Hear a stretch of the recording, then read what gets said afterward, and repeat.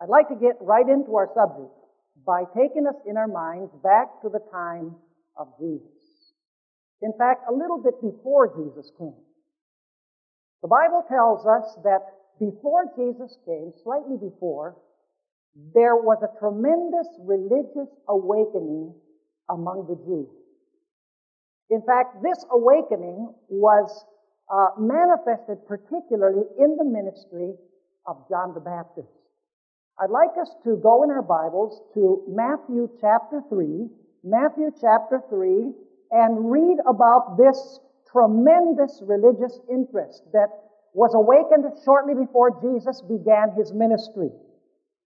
It says here in Matthew chapter 3 and verse 5, "Then Jerusalem and all Judea and all the region around the Jordan went out to him," that is to John the Baptist, "and were baptized by him in the Jordan, confessing their sins."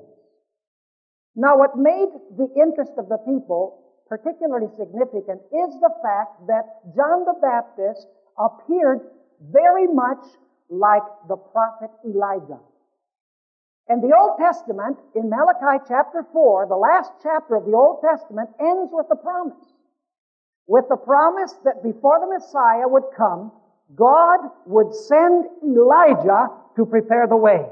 And here you have one that looks like Elijah, talks like Elijah, eats like Elijah, dresses like Elijah. And so there's this tremendous awakening among the Jews. They're saying, could it perhaps be that this is the expected Elijah which will bring the Messiah into the world? It's interesting to notice that it says that Jerusalem, Judea, and even the regions beyond the Jordan came to hear the message of John. We know that at this particular time there was a tremendous interest in the study also of Bible prophecy. In fact, John the Baptist quoted Isaiah 40 and verse 3, where it speaks about a voice crying in the wilderness, "Prepare ye the way for the Lord." In other words, people said this has to be the Elijah which will lead to the coming of Messiah, because look, he's even using Isaiah 40 and verse 3, which is a prophecy about the coming of Elijah before the coming of the Messiah. So the religious leaders were studying prophecy. The multitudes were studying Bible prophecy. They were into the scriptures of the Old Testament. There was one great problem, however, and that is that as the leaders studied Bible prophecy, they studied it in the light of their own preconceived ideas. You say they believed that the Messiah, when he came, would be a glorious Messiah. He would destroy the hated Romans. He would make Jerusalem the center of the world, and he would establish the Jews on top of all of the nations once again. And of course, the multitudes, as they listened to the religious leaders, by the way, there were many denominations, all of them Jewish at this time. You have, for example, the scribes, you have the Pharisees, you have the Sadducees, you have the Herodians, the Essenes, the Zealots, many different denominations, but they all considered themselves the people of God. They were the Jewish nation. The leaders were teaching the people, when the Messiah comes, you can know that he's going to destroy those Romans, and he's going to set up God's kingdom and favor the Jewish nation. And then Jesus came. And interestingly enough, folks, as you go out tonight, you're going to get a sheet that has 50 messianic prophecies about the coming of Christ from the Old Testament. It's amazing. The prophecy said where he was going to be born, what he was going to speak, what he was going to do, that he would be announced by a star, that he would be born of a virgin, and many other prophecies. It even said that he was going to be born in Bethlehem of Judea. There were an abundance of prophecies saying when he would come, and how he could come, how he would come, and how he would teach. And yet when Jesus came, the Bible says in John chapter 1 and verse 11, that he came to his own, and his own received him not. How could the religious leaders of all of these denominations of this time, and all of the multitudes which they taught, instead of accepting Jesus, reject Him. The reason is simple. They misunderstood the way in which Messiah would come. They read the prophecies in the light of their own preconceived notions, and when Jesus did not come as they expected, they rejected Jesus. And the amazing thing is that they not only rejected Jesus, but if you read the Gospels carefully, they chose Antichrist instead of Christ. You remember that scene where Jesus and Barabbas are standing before Pontius Pilate? Do you know that Barabbas was believed to be the Messiah by many of the Jews? In fact, he had just led an insurrection to overthrow the Roman government. This is the type of Messiah that the Jews were expecting. And when they had the choice as to whether to choose the Messiah that didn't fit with their prophetic expectations and the Messiah that did, the false Messiah, they chose the false Messiah, Barabbas. Do you know what the word Barabbas means? The name Barabbas means son of the Father. And so really the choice was between two sons of the Father. And they chose Barabbas. Not only that, but as we read carefully the prophecies about how Jesus was going to be delivered and how He was going to be crucified, the Jews fulfilled those prophecies from the Old Testament to a T, and they didn't even realize that they were fulfilling them. In fact, the Jewish nation became the Antichrist when they professed to be the people of God. Because instead of receiving Christ, they did everything in their power to destroy Christ. There could be no greater spirit of Antichrist than that. And so even though they had an abundance of prophecy showing how Jesus would come and what He would do, because of their preconceived ideas about how the Messiah would come, they were deceived. And instead of receiving Jesus, they arose to destroy Him. And there was only a handful of people who truly understood Bible prophecy, who accepted Jesus, and they formed the nucleus or the remnant of the Christian church. Now I would like us to go to our time. In 1948, the state of Israel was reestablished. Many Christians believe that this is one of the great signs of the end, because they believe that Bible prophecy in the Old Testament points to the reestablishment of the Jewish nation, because most of the prophecies, according to them, will be fulfilled in the Middle East with the Jews. Now, for those of you who were here this morning, we studied about what Jesus said regarding Israel. And we noticed that when Israel became, so to speak, Antichrist and destroyed Christ, who was the very meaning of their existence, the meaning of their religion, Jesus took away the kingdom from them. And He gave the kingdom to the church, so that the church would proclaim the message that would draw people out of darkness into God's marvelous light. In other words, according to the Bible, God is finished with the Jewish nation as His chosen instrument, and therefore Bible prophecy cannot be fulfilled through the Jewish nation. It is fulfilled through and in the Christian church. And yet today I find it extremely interesting. You go to the bookstore, you find dozens of books. And all of those books are speaking about the fulfillment of prophecy in the Middle East. You watch movies that are produced by many Christians today, like Left Behind and the Omega Code, the whole idea of the Rapture, and then the 7-year tribulation for the Jews in the Middle East. You can't turn on your television on Sunday morning without seeing also a tremendous interest on the part of the preacher saying, look to the Middle East. There's going to be a rapture of the saints, and then afterwards there's going to be this tremendous tribulation for the Jews, not for the church, because the church is going to be raptured right at the beginning of the tribulation, and then the 7-year period will be for the Jews. And so everybody looks over to Israel. Everybody looks to the Middle East and says, look, there's turmoil over there in the last couple of weeks. That's an indication that prophecy is about to be fulfilled. Could it just be possible that all of this turmoil in the Middle East has been caused by Satan to distract the eyes of Christians to where prophecy is not being fulfilled? Is it just possible that the majority of the denominations, and I speak clearly, that the majority of the denominations today who claim to be Christians, with their teachers and their leaders, are misdirecting the minds of people to have them look to the fulfillment of prophecy in the Middle East, when prophecy is being fulfilled right in the midst of the Christian church, and they cannot see it because they're looking in the wrong place. I'll tell you something, folks. The devil hates the second coming as much as he hated the first coming. And if he was able to deceive practically the whole Jewish nation with practically all of their leaders, what makes you think that the devil is not going to target the whole Christian world with their leaders so that the world is expecting Jesus to come in one way when really the Bible teaches that He's going to come in a different way?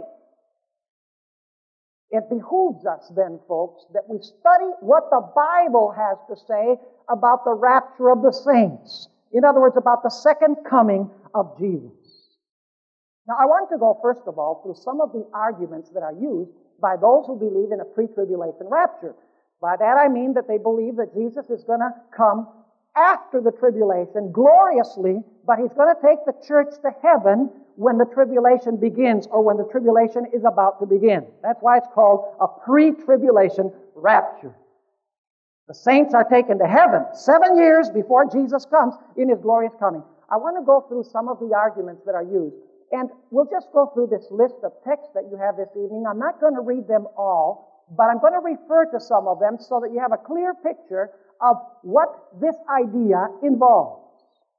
Now, if you read 2 Thessalonians chapter 2 and verse 3, you'll see that the Apostle Paul says that Jesus will not come until the apostasy comes first.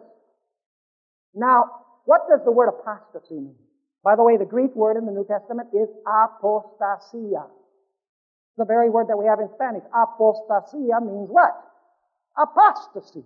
In fact, in Acts 21, in verse 21, the Apostle Paul, when he goes to trial, he is accused of teaching people to forsake Moses. What does that mean? That he's accused that he teaches people to forsake Moses. In other words, that they're supposed to apostatize from the teachings of Moses. But do you know how people who believe in a pre-tribulation rapture use this text?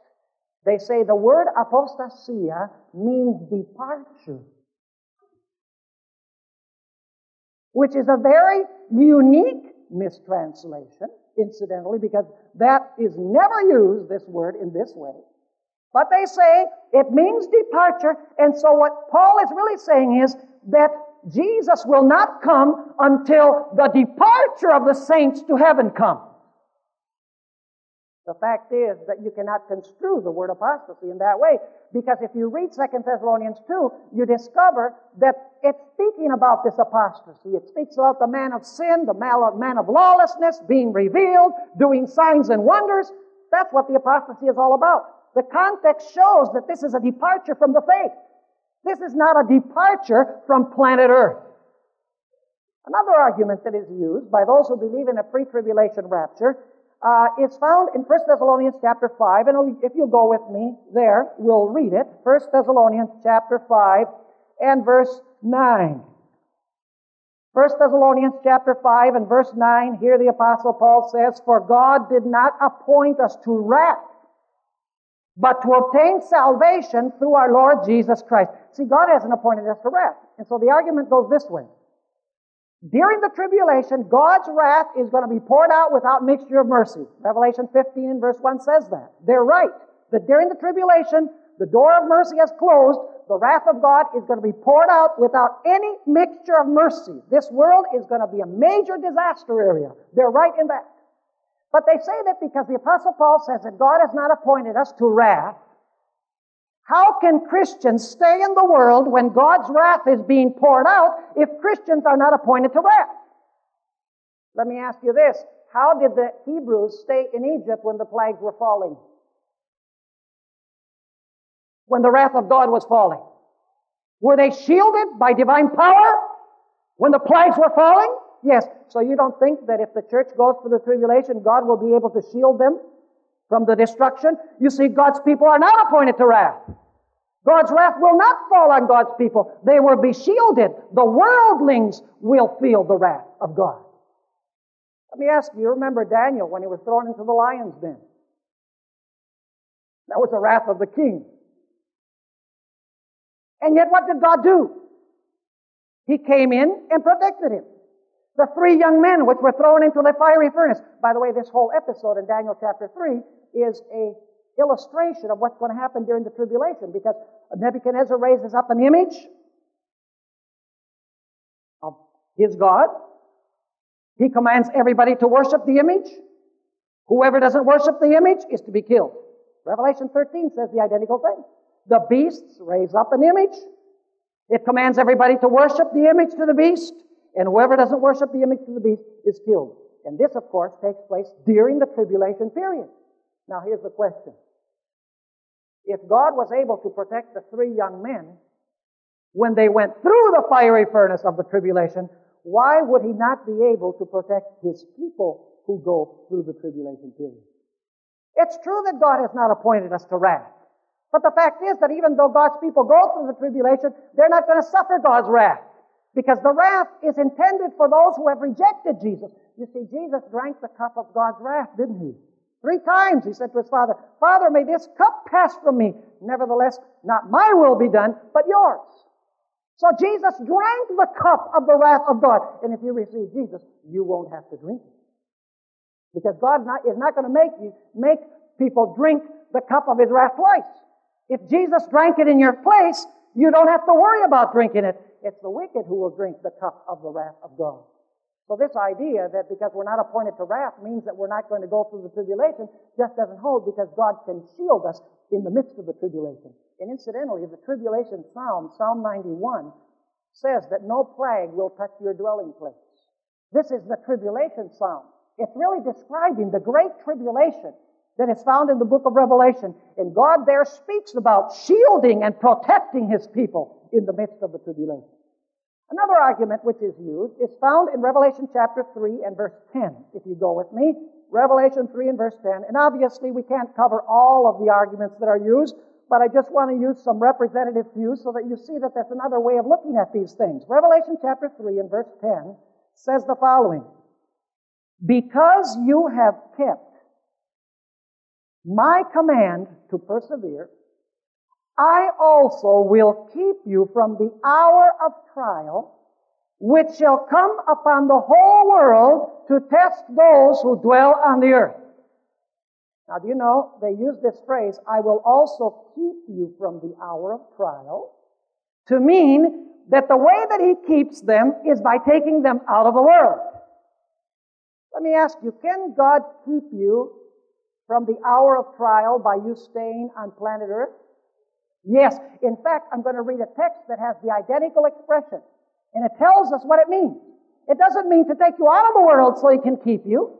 It means that you're in the world and He will keep you from the power of the evil one. Go with me to John chapter 17. John chapter 17, where this identical expression is used. John chapter 17 and verse 15. Here Jesus is praying to His Father, and He says, I do not pray that you should take them out of the world. Very significant.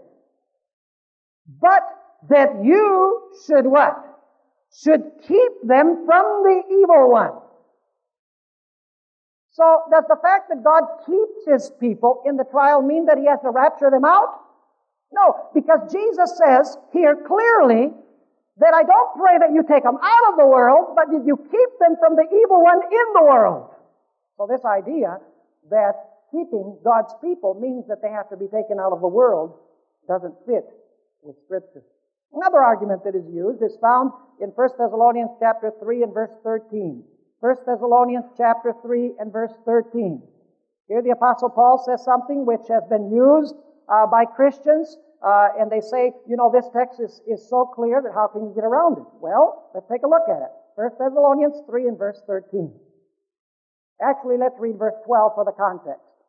And may the Lord make you increase and abound in love to one another and to all, just as we do to you, so that He may establish your hearts blameless in holiness before our God and Father at the coming of our Lord Jesus Christ with all His saints. Now what they say is, see, it says the coming of the Lord Jesus Christ with all His saints. Now, He can't come with all His saints unless He came before to get them. Are you understanding me or not? Now that sounds logical. The only problem is it doesn't tell us the identity of the saints in this verse. Now who are these saints that Jesus comes with? They are not human beings at all. Let's go to Deuteronomy chapter 33, where the Apostle Paul is getting this from. Deuteronomy chapter 33 and verse 2. This is speaking about when God came to Mount Sinai to give His holy law. Deuteronomy chapter 33 and verse 2. It says, and He said, the Lord came from Sinai and dawned on them from Seir. He shone forth from Mount Paran, and He came with 10,000s of His saints. From His right hand came a fiery law for them. Who did Jesus come with when He came to Mount Sinai? With 10,000 of His saints. What were those saints? They were angels, of course. Nobody would say that those saints had been raptured to heaven before this. Clearly, the saints that are spoken of by the Apostle Paul, when he says that Jesus comes with all His saints, are not human saints. They are Christ and His angels. In fact, you know, in Mark chapter 8 and verse 38, we find that the angels are called the holy angels. Where does the word saint come from? Do you know that the word saint and the word holy are the same Greek word? So when Jesus comes with His holy angels, He's coming with His saintly angels. Incidentally, in Revelation chapter 19, verses 11 to 21, we find this scene. Jesus coming as King of Kings and Lord of Lords. And all of the heavenly armies are coming with Him to the earth. So in other words, Jesus, when it says that He comes with His saints, it's not talking about coming with those that He has raptured to heaven. It's talking about coming with His what? With His holy angels, because they are called saints in the root verse of Deuteronomy 33 and verse 2. Now, another argument that is used is found in Matthew chapter 24, if you go with me there, Matthew chapter 24 and verses 40 to 42, and this is a real favorite. And it sounds logical. See, all of these things sound logical until you really start thinking. And you start looking for other texts which explain them, and then they don't sound so logical. Verse 40. Then two men will be in the field. One will be taken, and the other left. Two women will be grinding at the mill. One will be taken, and the other left. And they say, see, it's so crystal clear. How can't you get it? It says clearly one is going to be taken. Those are the ones that are taken in the rapture to heaven. And then there's those who are left, the ones who are left behind. Now listen, folks, we need to be careful about the way we define words. We cannot define words of the Bible on the understanding of those words in the 20th century. We must understand them as those words were understood back then. Isn't that correct? So we need to understand what the Bible means by taken and left. I can give you an analogy. You know, the old King James Version says that those who die, those who are alive will not prevent those who died in Christ. Now, the word prevent today means to keep someone from doing something. But in Old English, prevent means to precede. Another word in the old King James is the word conversation. We are to have good conversation. It has nothing to do with the way you speak. See, the word conversation in Old English means conduct or behavior. So you can't take a modern meaning of a word and say that that's the way that that it's supposed to be understood in a biblical context. Now, what does this mean? Left and taken. I'm going to tell you up front that it's just the opposite of what people think. The taken ones are the ones who are destroyed. And the ones who are left are the ones that are saved. But of course you say, how is that, Pastor? I mean, taken means taken and left means left. Isn't that right? Yes, in modern English it does. But we're interested in how the Bible looks at this. Go back with me to Genesis chapter 7 and verse 23. Genesis chapter 7. By the way, the basis of the argument of Jesus here, he's basing it on the flood. You can read in the previous verses, to this idea of one being taken and the other being left, that he's using the flood as his foundation story in the context. Now notice Genesis chapter 7 and verse 23. Genesis 7 and verse 23 speaks about Noah and his family. There are two groups here I want you to notice. Verse 23 says, so he destroyed all living things which were on the face of the ground, both man and cattle, creeping thing and bird of the air. They were destroyed from the earth. Now notice, only Noah and those who were with him in the ark, what? Remained. You know that many Bible versions translate that word, were left? And actually that's the better translation, were left, because this is one of the words in the Bible that deals with the remnant. After there's a calamity, after there's a disaster, those who remain, those who are left. Well, let me ask you, who were the left ones at the time of the flood? The saved or the lost? Who were the taken ones? The lost, those who were destroyed. I'm going to show you this also from Matthew. You see, Jesus knew the Old Testament. He's arguing about words as they're understood in the Bible, not in our modern terminology. You know, even today we say, when a flood devastates a certain area, we say, listen, did the flood take everyone away? Wasn't anyone left? Isn't that right? So even in our way of speaking, you know, was everybody destroyed? Wasn't anybody left? Left means those who are not destroyed. Those, in other words, when Jesus comes, who are saved. Now let me read you some texts of the Bible that speak about these two words, left and taken. Let's talk first of all about those who are left. Go with me to Isaiah chapter 4. Isaiah chapter 4. See, old traditions die hard because people are so caught up in what they've heard and what they've learned from their teachers instead of going to the Bible for the definition of terms that they're deceived. Now notice what it says in Isaiah chapter 4, and I want to read verse 3. You tell me who the left ones are. It says here, and it shall come to pass that he who is left in Zion, there's the same word, in a different language, of course, it's Hebrew, whereas in Matthew it's in Greek, but Jesus is thinking like of one who knows the Old Testament. So it says, and it shall come to pass that he who is left in Zion, and he who remains in Jerusalem will be called holy. Everyone who is recorded among the living in Jerusalem. Who are the left ones in this verse? The holy ones. The ones who remain alive. Notice Isaiah chapter 11. See, Jesus knew the Scriptures. He would have understood this, that the left ones are the saved and the taken ones are the lost. Notice what it says in Isaiah 11 and verse 11. This is speaking about what's going to take place after the Babylonian captivity. God is going to gather His people. It says there in verse 11, it shall come to pass in that day that the Lord shall set His hand again the second time to recover the remnant of His people who are left. Who are the left ones? The remnant. And then it says, from Assyria and Egypt, from Parthros and Cush, from Elam and Shinar, from Hamath and the islands of the sea. So the left ones are those who are left alive, those who are saved. Notice also what it says in verse 16. Same chapter. It says there will be a highway for the remnant of His people who will be left from Assyria as it was for Israel in the day that he came up from the land of Egypt. So the left ones are whom? Are the saved. Now you can read the other verses that we have here. By the way, if you want to find other verses, just look up in a concordance the word left and the word taken.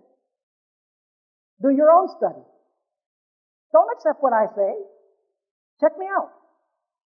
I don't want you to just sit here and say, oh, this is so wonderful, because then you'll be committing the same mistake as those who believe in this rapture idea.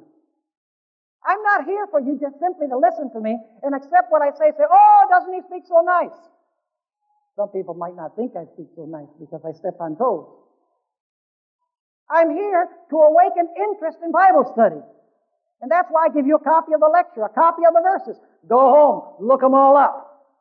Check me out. Make sure that what I'm saying is in harmony with the Bible. Now, what about those who are taken? By the way, do you know that the woman who was caught in adultery, the Greek word is the same word, the woman was taken in adultery. What does that mean, that the woman was taken in adultery? It means that she was what? Surprised. She was caught in adultery. The element of surprise. Now notice 2 or 3 texts that speak about those who are taken. Joshua chapter 10.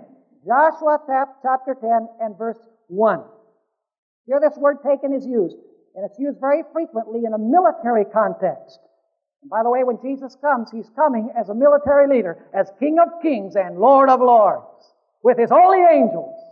Notice what it says in Joshua chapter 10 and verse 1. It says there, now it came to pass when Adoni-Zedek, king of Jerusalem, heard how Joshua had what? Taken Ai and had utterly what? Destroyed it. What does it mean to take Ai? It means to totally destroy it. Doesn't mean to save it or to take it away. It means to destroy it. Notice also Jeremiah chapter 38 and verse 28. Jeremiah chapter 38 and verse 28. There we have the same word, taken. It says there in Jeremiah chapter 38 and verse 28, now Jeremiah remained in the court of the prison until the day that Jerusalem was what? Taken. And he was there when Jerusalem was taken. What does that mean, that Jerusalem was taken? Oh, Jerusalem was saved. No, it means that Jerusalem was sacked. Jerusalem was destroyed. The people were taken captive. And so according to the Bible, what does left mean? It means those who are saved alive. What does taken mean? It means those who are taken by surprise and destroyed. Now let's see how Jesus interpreted this. Go with me to the Gospel of Luke, chapter 17 and verse 27. Luke chapter 17 and verse 27, where Jesus once again is speaking about the flood. Luke 17 and verse 27, Jesus says, speaking about the pre-flood race, they ate, they drank, they married wives, they were given in marriage, until the day that Noah entered the ark, and the flood came and what? And destroyed them all. Now let's compare Matthew 24 and verse 39. What did the flood do according to Luke? It destroyed them all. Now let's notice the terminology that's used in Matthew chapter 24 and verse 39. It says about this pre-flood race, and did not know until the flood came and what? And took them all away. So who are the ones who are taken away? The ones who are destroyed at the flood, according to Jesus Himself. Luke says they were destroyed, and Matthew says they were taken away. So the taken away ones are the destroyed ones. And those who are left, the idea of the remnant, those who are left are the ones who remain how? Alive. How could Christians get it the wrong way around? Because they simply say, it says there, clear as day, taken and left. So taken means taken and left means left. But you can't treat the Bible that way. You have to let the Bible explain its own terminology, its own terms. Now the question is, how is Jesus going to come? Is He going to come in a secret pre-tribulation rapture where only a certain group are going to see Him? It's going to be silent. Nobody's going to hear it. Is that the picture that the Bible gives of the rapture or the second coming of Jesus? Absolutely not. Go with me to 1 Thessalonians chapter 4. And ironically, folks, the passage I'm going to read now is the one that is used most by people who believe in the rapture, and they actually say that this is the passage which is describing the rapture. Have mercy. That's my calling card, you know. 1 Thessalonians chapter 4 and verse 15. For this we say to you by the word of the Lord, that we who are alive and remain until the coming of the Lord. Notice the idea of remain again. Remain, who are left. Who remain until the coming of the Lord will by no means precede those who are asleep. For the Lord himself will descend from heaven with a shout. Of course, it's going to be a silent shout. With the voice of an archangel. It's going to be an archangel that has problems with his voice box. And with the trumpet of God, it's going to be a silent trumpet. And the dead in Christ will rise first. Listen, that voice is going to be so powerful that it's going to even awaken the dead. Now, that's a powerful voice. You know, you might have trouble waking up your kids to go to school in the morning. But let me tell you, when Jesus speaks, his voice will wake up the dead. Does this sound like a secret coming of Jesus? Like a secret rapture? How can they ever construe the idea of a secret rapture out of this passage when it's so noisy? A shout, the voice of the archangel, the trumpet of God. Notice also Matthew chapter 24, 29 and 30 about this event. The glorious rapture, the glorious second coming of Christ. Matthew chapter 24. And notice what it says in verse 31. Here it says, actually, let's read verse 29. Immediately after the tribulation of those days, the sun will be darkened and the moon will not give its light. The stars will fall from heaven and the powers of the heavens will be shaken. Who are the powers of the heavens? Do you know who the powers of the heavens are? What are the powers that rule the heavens? What did God make to rule the day? Thank you very much. What did he make to rule the night? The moon. So when it says that the powers that rule the heavens will be shaken, it means that the sun, moon, and stars will be moved from their places. Because of his voice, his powerful voice. Anything but secret. Then it says in verse 30, then the sign of the Son of Man will appear in heaven. Then all the tribes of the earth will mourn, and they will see the Son of Man coming on the clouds of heaven with power and great glory. That sounds secret. And yet, you know, it's interesting. This passage is also used to teach the secret rapture. Amazing. Revelation chapter 1 and verse 7 says that he is coming with the clouds, and some eyes shall see him. Some of you are still awake. It's been a long day. It says, he is coming with the clouds, and what? Every eye shall see him. In fact, you know that Hebrews 9 and verse 28 says that Jesus, when he comes, he will come a second time. Now, if you believe in a secret rapture, then when Jesus comes in his glorious coming, that would be a third time. But there's no reference in Scripture to Jesus coming a third time. The Bible says he came the first time when he became incarnate to this world, and he will come a second time without sin, and he will come to save his people. Now allow me to just mention that some people believe, all of these people who teach the rapture doctrine, not only do they teach that Jesus is going to come secretly for the church and rapture the church out of the world before the tribulation, so that the church is in heaven, and this tribulation is for the Jewish nation in the Middle East.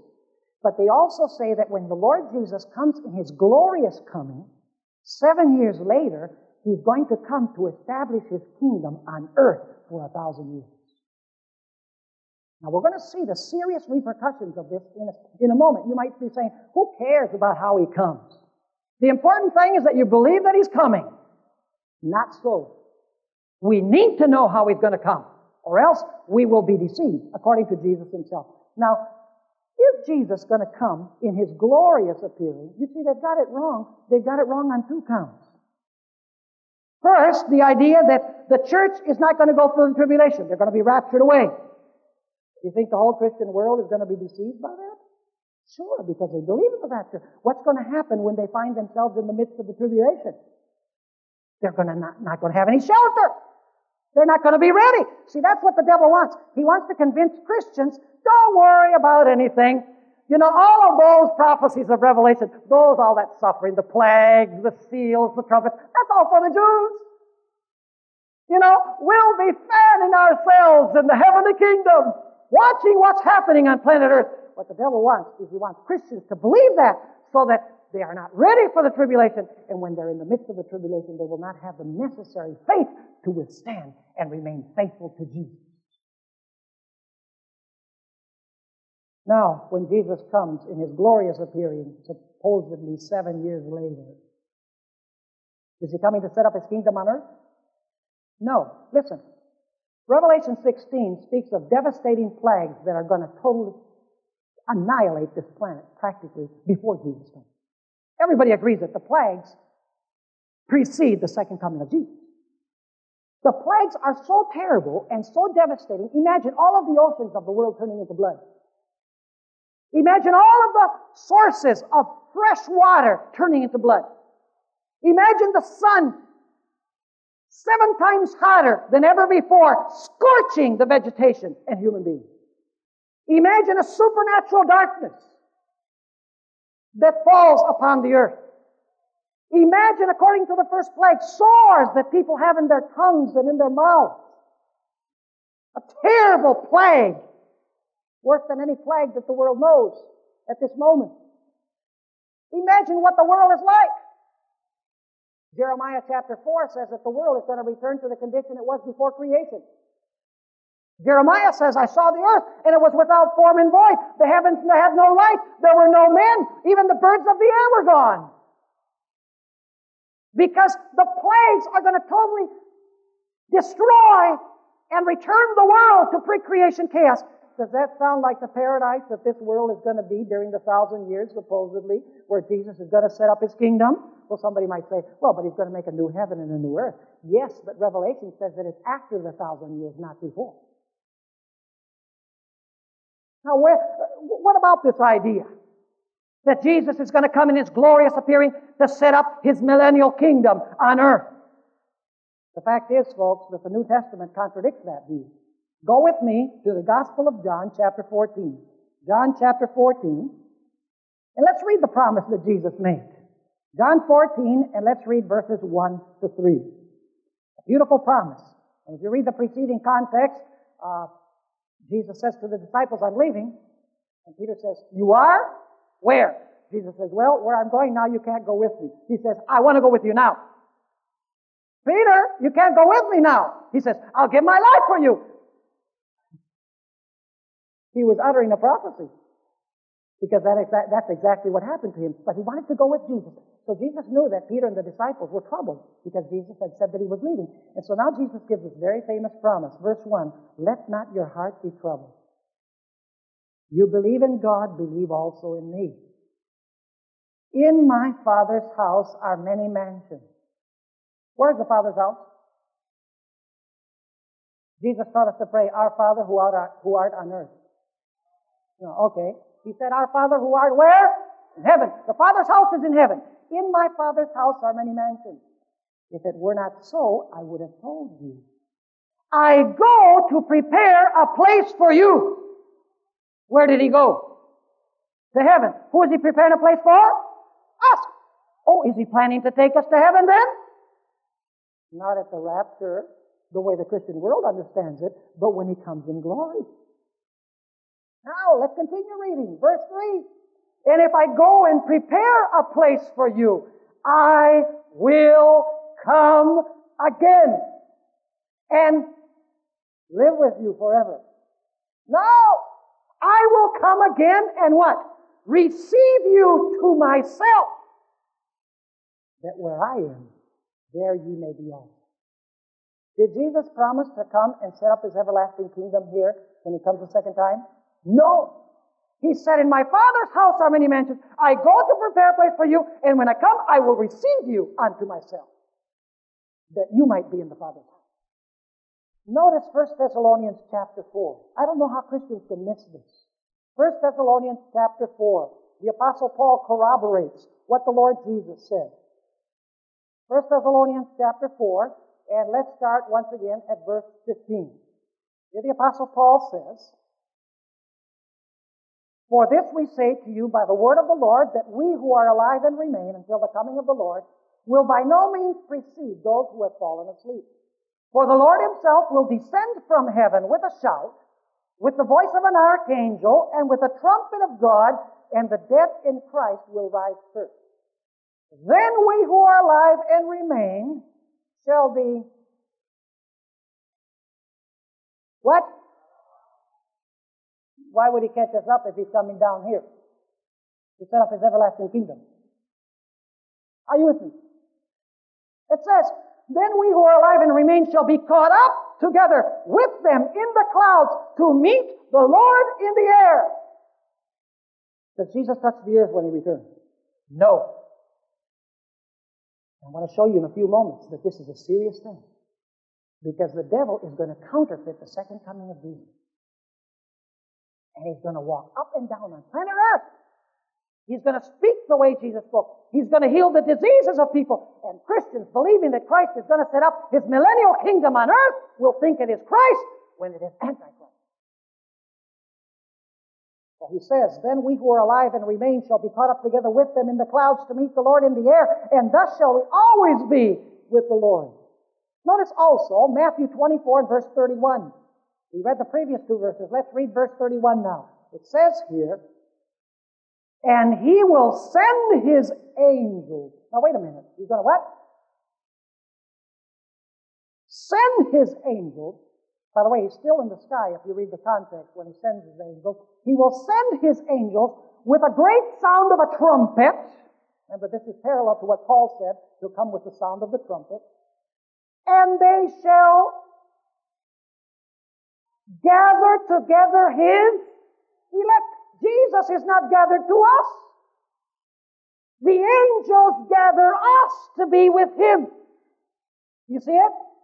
And so it says, we'll gather his elect from the four winds, from one end of heaven to the other. Notice also 2 Thessalonians chapter 2 and verse 1. This idea of being gathered to Jesus, not Jesus being gathered to us, is found constantly in the writings of the Apostle Paul and the other New Testament writers. 2 Thessalonians 2 and verse 1 says, now, brethren, concerning the coming of our Lord Jesus Christ and our gathering together to him. He is not gathered to us. We are gathered to him. Because he's taking us where?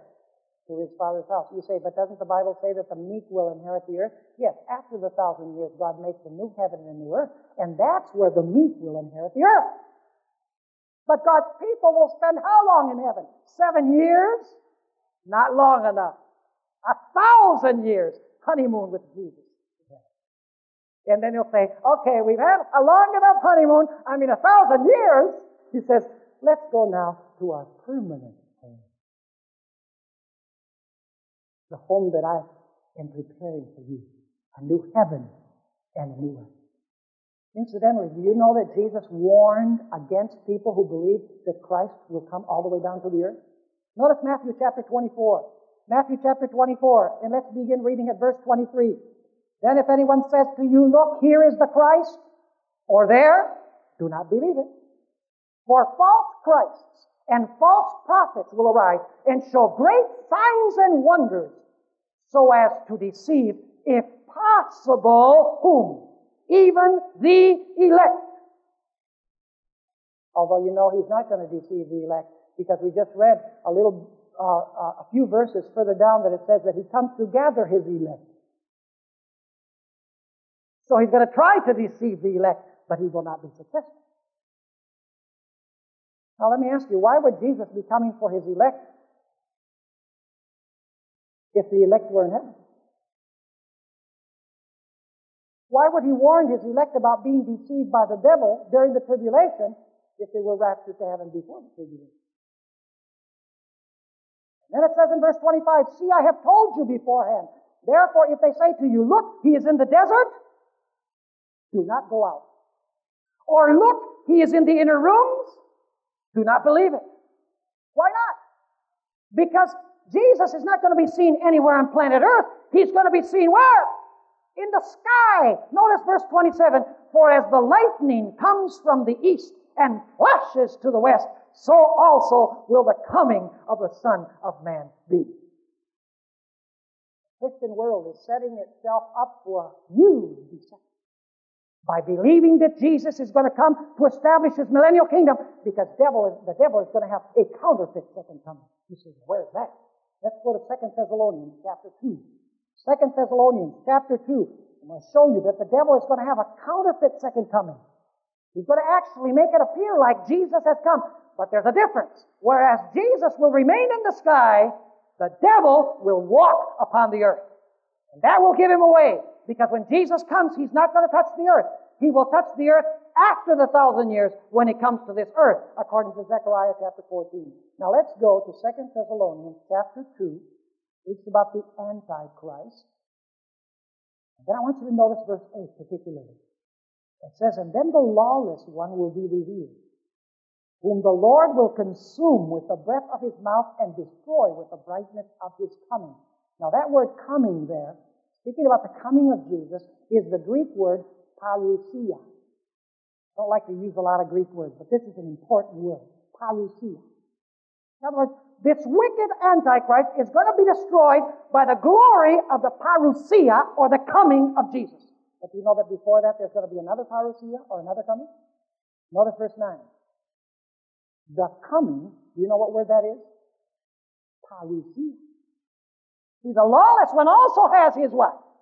His coming.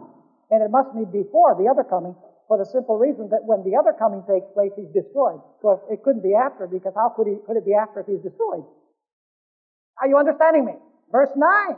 It says, the coming of the lawless one is according to the working of whom? Of Satan. How is he going to come? With all power, signs, and lying wonders. You know that there's only one other text in the Bible where this combination of words is used. Power, signs, and lying wonders. Not lying wonders, but wonders. It's Acts chapter 2 and verse 22. We won't go there. But there it speaks about these things as being done by Jesus when He was on earth. And now, in 2 Thessalonians 2, it uses the same three words for Satan, who's going to do power and signs and wonders like Jesus did, but it's going to be false. And because the whole Christian world is expecting Jesus to come all the way down to the earth and set up His everlasting kingdom here for 1,000 years, they will be ripe and ready to receive Him. And listen, folks, it's a sobering fact that as the Jewish nation, God's own professed people with their many denominations and with their religious leaders misinterpreted prophecy and therefore fulfilled prophecy in killing Jesus. We're going to study in this lecture series, we still have some subject to study, the Christian world with its many denominations, with its religious leaders. Because of a misinterpretation of prophecy as to how Jesus will come, they will arise, of course, not to kill Jesus because Jesus is in heaven, but they will arise to kill the body of Christ, Jesus' true followers on earth. And in this way, they will fulfill prophecy, and they won't even realize it because they've looked at a Middle Eastern fulfillment of prophecy, and they're fulfilling prophecy, and they can't see it because they're looking in the wrong place. Sobering. Now let me conclude by saying this. There is an event that takes place before the tribulation. Right before the tribulation. And before Jesus comes in glory. It's not the rapture. It's the close of human probation. See, there is something that's going to happen before Jesus comes, before the tribulation. See, most people think that they can prepare until they see Jesus on the clouds. Oh, when I see Him start coming, I'll say, Lord, I'm sorry. And Jesus will say, I'm sorry too. You see, the Bible teaches that probation will close. When the tribulation is about to begin, the tribulation will go by, and then Jesus will come in glory. And God's people will have to live in the midst of the tribulation. They will have to have a faith which is unshakable and unbreakable, and the devil knows it. That's why he tells Christians that they're going to be gone. Serious stuff. I'd like to go back to the days of Noah. Let me ask you, how many groups were there in the days of Noah when it rained? 2. When were those groups separated? When it started to rain or before? I want you to notice this. First of all, it's the preaching of Noah. The door of mercy is open. Right? Oh, he preaches. Then what happens? The door closes. Have you ever wondered why it didn't start to rain the same day the door closed? Because God was wanting to show that this is a prophecy of end times. So the door closes. How many groups are there when the door closes? 2. The saved and the lost. Is there any chance for the lost to become saved? Is there any chance for the saved to become lost? No. All cases are decided not when it starts to rain, but when the door shuts. And then there's a period of tribulation for Noah and his family. Their faith must have been severely tested. One day goes by, nothing. 2 days, 3 days, 4 days, 5 days, 6 days. The wicked outside are getting more and more violent in their speech and in their action. Probably Noah and his family start wondering, I wonder whether maybe we made a mistake. But they hang on. And then rain comes from heaven and destroys the wicked, and the righteous are shielded in the midst of destruction. And Jesus said, so will it also be when? At the coming of the Son of Man. Like it was in Noah's day, the door will shut, there will be a tribulation where faith will be tested, and then destruction will come. Jesus says, as it was in the days of Noah, so it will be at the end time. So there is going to be an event before Jesus comes in glory, but it is not the rapture. It is the close of human probation, which will separate the righteous from the wicked. Go with me to Revelation chapter 16. Revelation chapter 16 and verse 15. Let me just say something very interesting. You have a Bible which is a red letter edition. The red letters are the words of Jesus. Listen to what I'm going to say. If you look in your Bible, your seminar Bible, you'll find that there are only red letters in the first 3 chapters and in the last 2 chapters, with the exception of 1 verse. Now that's interesting, isn't it? To the 7 churches, Jesus talks all the time. Revelation 20 to 22, 21 and 22, Jesus talks all the time to his remnant people. But there's only 1 verse between Revelation 4 and Revelation 21 where Jesus speaks. Do you think we need to pay attention to that verse? It's in Revelation 16, verse 15. Awesome verse. For those who say that the church is not going to be on this earth in the tribulation, think again. It says here in verse 15, this is in the context of the 6th plague. The plagues are almost ended. And Jesus says, behold, I am coming as a thief. The coming of a thief has 2 stages. You say, no, wait a minute, Pastor. Yeah, 2 stages. When he comes and when you discover he came. Right? Because Jesus says, as a thief in the night. So you're sleepy, and the thief comes, and he steals a bunch of stuff from your house that you probably didn't need anyway. And you're sleeping. And then in the morning, when you wake up, you say, oh no, the thief has visited me. So really, the thief steals before you realize it. Probation will close before you realize it.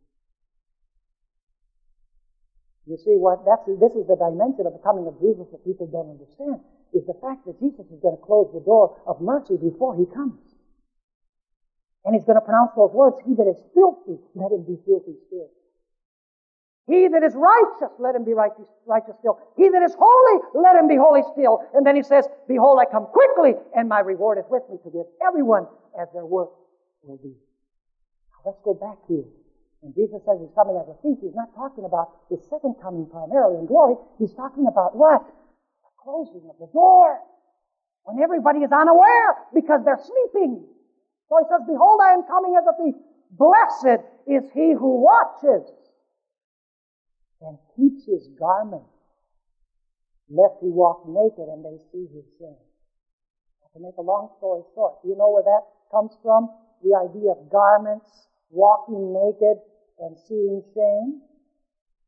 It comes from the message of Christ to the church of Laodicea in Revelation 3, verse 18. And everybody has agreed that the messages that are given to the seven churches are for the church age. But in Revelation 3, verse 18, God says to Laodicea, the end-time church, the lukewarm church, He says, listen, let's read it. Go with me to Revelation chapter 3 and verse 18. This will be our last verse.